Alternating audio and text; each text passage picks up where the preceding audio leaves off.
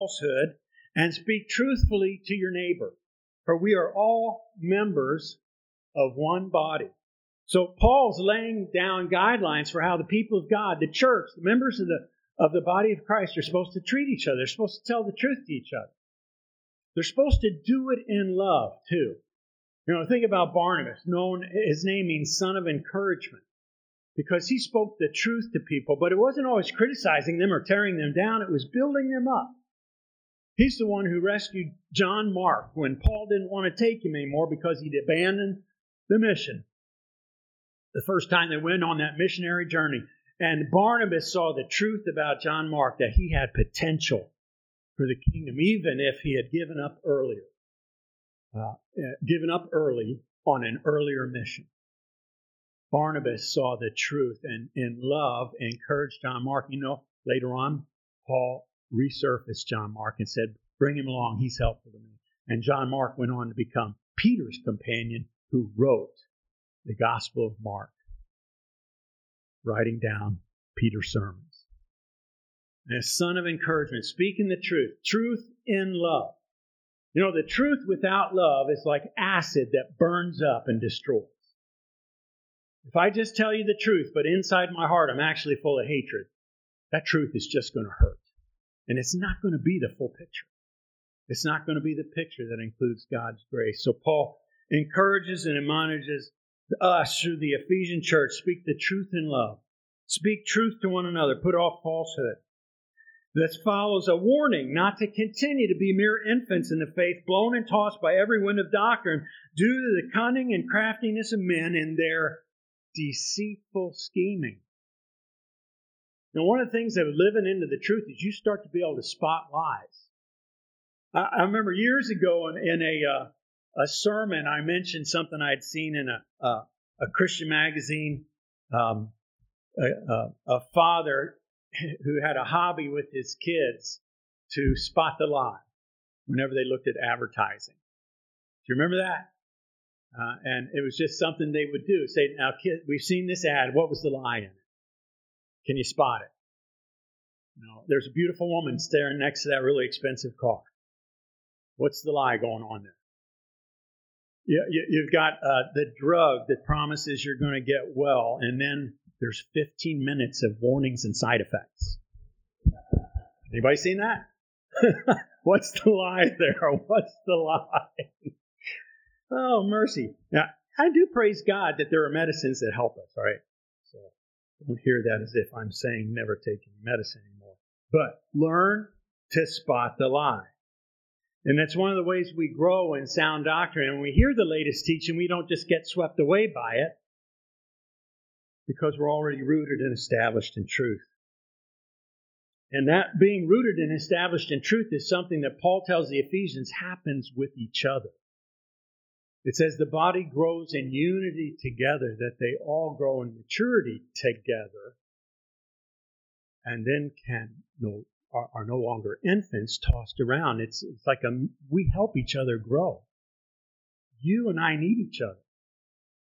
The purpose of the body of Christ is not just for a bunch of individuals to come together once a week and hear an inspiring message and then go off and live as if we were solo amoebas just swimming around in the goo of life. It is to be the corporate individual of Christ's body on the earth. So that what you hear on Sunday morning is just designed to equip and strengthen you to go out and serve the Lord together. To be agents of His grace and His truth. To be agents of His power. I know that we've got this phenomenon in our culture where a lot of people just jump around from church to church looking for the most intense worship experience. And, some of our mega churches are like this. And I don't want to just attack them, because I know that many wonderful things happen in some of those mega churches.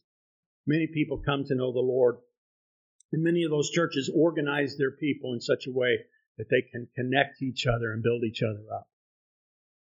But if it's just for the experience of a Sunday morning that you think Christianity is all about, it's way more than that. When you join the church, you join a family, the family of God. And we're meant to function as family together. And his family that is functional as opposed to dysfunctional communicates the truth and love to each other so they can keep growing in grace with each other. That's the way the family of God is supposed to operate. So Paul is only too aware of the lies we can use to justify ourselves, to stay hidden in the dark, to give us an excuse not to repent. James teaches other practical lessons, including the importance of personal integrity, of both living the truth and telling the truth. Do not merely listen to the word, he says, and so deceive yourself. Do what it says. Later he says, who is wise among you? Let them show it by their good life and deeds done in the humility that comes from wisdom. But if you harbor bitter envy and selfish ambition in your hearts, do not boast about it or deny the truth. Such wisdom does not come down from heaven, but is earthly, unspiritual, demonic. For where you have envy and selfish ambition, there you find disorder and every evil practice. Now, what is James saying? He says if you've got those kind of motives secretly squirreled away in your heart, don't boast about it and don't deny the truth either. Admit it. He's the same one who a few sentences later says, confess your sins to each other and pray for each other so that you can be healed. To become a truth teller, you must tell the truth, even the unflattering truths about yourself. In confessing our sins to each other, we take off the defense of pride, the mask of hypocrisy, of deceitful but lonely self-hiding, and we become truth tellers. And especially if, it is humbling. Because listen, God makes a huge promise to those who are humbled. God gives grace to the humble, but opposes the proud. Think about Ahab and his pride refusing to repent, even though the truth of God was staring him in the face as the fire from heaven fell on that offering on top of Mount Carmel. In the pride of his heart, maybe in the fear of his wife, I don't know what all motives were going on there. He was deluded. And he wanted to stay deluded. And God said, fine, you can stay deluded. Now, there's a place I want to arrive with this, that we should all arrive. And it is that Jesus is the truth. If you want to become a person of truth, start following Jesus. He came to bear witness to the truth. That's what he said when he stood trial. More than that, Jesus said, I am the way, the truth, and the life. No one comes to the Father except through me. Truth is deeply personal. Put differently, there's a person behind all truth, and that person is Jesus, the Word of God. His presence is everywhere visible at all times. If we simply look out the window, look up at the sky, look at the wonder of the make of our own hand. Have you ever just paused and said, what an amazing thing this hand is? This ear is, these eyes are, that they can do what they do. When we look in the face of Jesus, we're seeing made visible the Almighty God made flesh, the one behind all that we see. Amen. John 17:17, Jesus prayed for us and he said, Father, sanctify them with the truth. Your word is truth. Jesus is that true word. He said, whoever's on the side of truth listens to me. Don't believe everything you hear about spiritual things, religious ideas, the meaning and purpose of life, and the right way to live. Believe what Jesus tells you. Test everything by the standard of His Word. He's the wisdom of God, and in Him is true hope, true truth. He's the one who said, heaven and earth will pass away, but my words will never pass away. You know what that means? Jesus' words are bigger and more powerful than all the universe, all the cosmos put together. He is the one through whom all things were created, so He's the one who can say that. It says in the beginning, the Word was with God, and the Word was God, and nothing that was made without Him. God spoke, the Father through the Son, to make all things. And that's why the word of the Son, last outs, outlasts. outlasts all that is. All created material things. So, John 8, 31, 32, bringing it back to the short scripture Ruth first read. Jesus instructs us how we can grow in our knowledge and love of truth. He said, if you hold to my teaching, you are really my disciples. Then you will know the truth, and the truth will set you free. Now, I'm a witness to that. There's no sure way to remain in the truth than to remain in Jesus, to remain in His teaching. Now, as a little boy, I practiced lying on a regular basis. It was the way to keep from getting in trouble with mom and dad. Anybody else here like that? Right? That's convenient. Oh, I better not let them know that. I'll be in bad trouble. Let me just pretend. But that becomes a pattern in a way of life. It's the way of the world, right? When I started following Jesus and I realized that to come into the truth, I needed to start to tell the truth, including the unflattering, as I said, truths about myself, I started to do that. And it was embarrassing sometimes. It was humbling, humiliating sometimes. But the really interesting thing happened as I began to do that, is I started to get free of deception and delusion and the things that bind and keep you in the darkness. I started to get free of the enemy. I started to have joy in my heart and life instead of darkness. I started to feel like I didn't have to hide anymore. I could just tell the truth. If something bad happened, well, this happened. Sorry. Please forgive me. I remember one incident when I actually told my parents a secret lie I had squirreled away during my childhood. And young man in my 20s, I said to Mom and Dad, well, this happened, and I just want to tell you the truth about that. And they laughed like it was no big deal. Right? If only I'd gotten that as a child, maybe I could have saved myself from a whole lot of trouble. Now, I'm telling you all this because repentance, confession, renouncing the old ways of sin, including the ways of lies, is a key part of our growth in God's grace as Christians.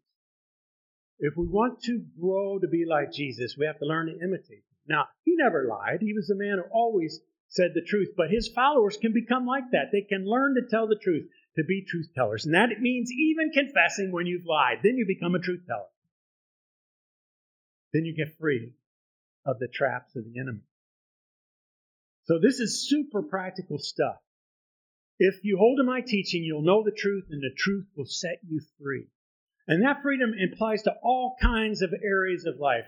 Freedom in your emotions, freedom from evil, freedom from moral tripping up, freedom from addiction, freedom from pain, freedom from the things that ruin life. Freedom to live into God's love and joy.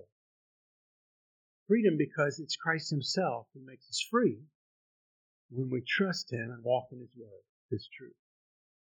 So now maybe you see why the belt of truth, first piece of the armor, so important. It involves telling the truth about ourselves, about others, and about the Lord. It helps us, protects us from the lies of the enemy, from the lying spirits who are ready to go around and still try to deceive if they can to bring people to their destruction. We must each make a personal choice to trust Jesus, to listen to him and receive him as the truth, to show that we've come over to the side of truth, to repudiate the deceptions the world offers in place of him. To say, Lord, your word is going to be my highest truth. Because heaven and earth will pass away, but your word won't. That's something I want to stand on. Now, if you build your life on his truth, your life will last forever. Now how can you get better than that? Right? Amen? So we're going to just take some time. Look at that. It's 10 of 10. And people are still paying attention. Glory to God. Let's take some time for prayer. We're going to open the altar for anything that you need to pray about. It could be a personal need. It could be for a friend or a family member who's in trouble or needs help or healing. It could be to confess. If you've got time, I'll tell you a short story. In the latest Good News magazine is an account of John Wesley, our founder, in the ministry of deliverance from evil spirits. Now, you don't hear about that too much in popular accounts today of the Methodist revival 200 some years ago. But it was going on. And he brought the power of the name of Jesus to people who were under the thumb of the enemy. And he said there were two ways that he saw this in operation. Some was like a dramatic power encounter where they would cast out an evil spirit that had bound someone mentally or emotionally or morally. But many other times it was just preaching the truth of God's word. People would hear the truth and they'd be convicted to the heart, cut. And they would confess and they would repent and ask God's forgiveness. And as they did that, the Holy Spirit filled them and washed them clean and pushed out the evil. There wasn't room for it anymore. And so he said there many times, most of the time actually, this is how we see deliverance from evil taking place. God's Spirit is convicting people of the truth and they're responding in obedience. And they're getting washed clean just like that, getting freed from evil. He comes in and fills them. There's no room anymore for that. So as we come to prayer today, maybe you need to let God into some area of your life, telling the truth about some piece of darkness you're trapped in and you want to get free. Confess, admit it to Him, repent, humble yourself, ask for forgiveness, renounce that evil. Ask Him to come in and fill you instead with Himself. And He will. God gives grace to the humble. He opposes the proud, but the first part of the sin's huge. Grace to the humble. You want grace today? Humble yourself before the Lord. For yourself or someone else, and He'll meet you. Let's worship God and let's pray together. The altar is open for anything you want to come and pray about. Thank you for listening to Igniting Your Faith. Let God's Word empower your life with new growth that encourages everyone you meet. Igniting Your Faith is copyrighted and published by Dr. Chris Fisher and First Church, Schuylkill Haven, Pennsylvania. Special piano music played by Cindy McClelland.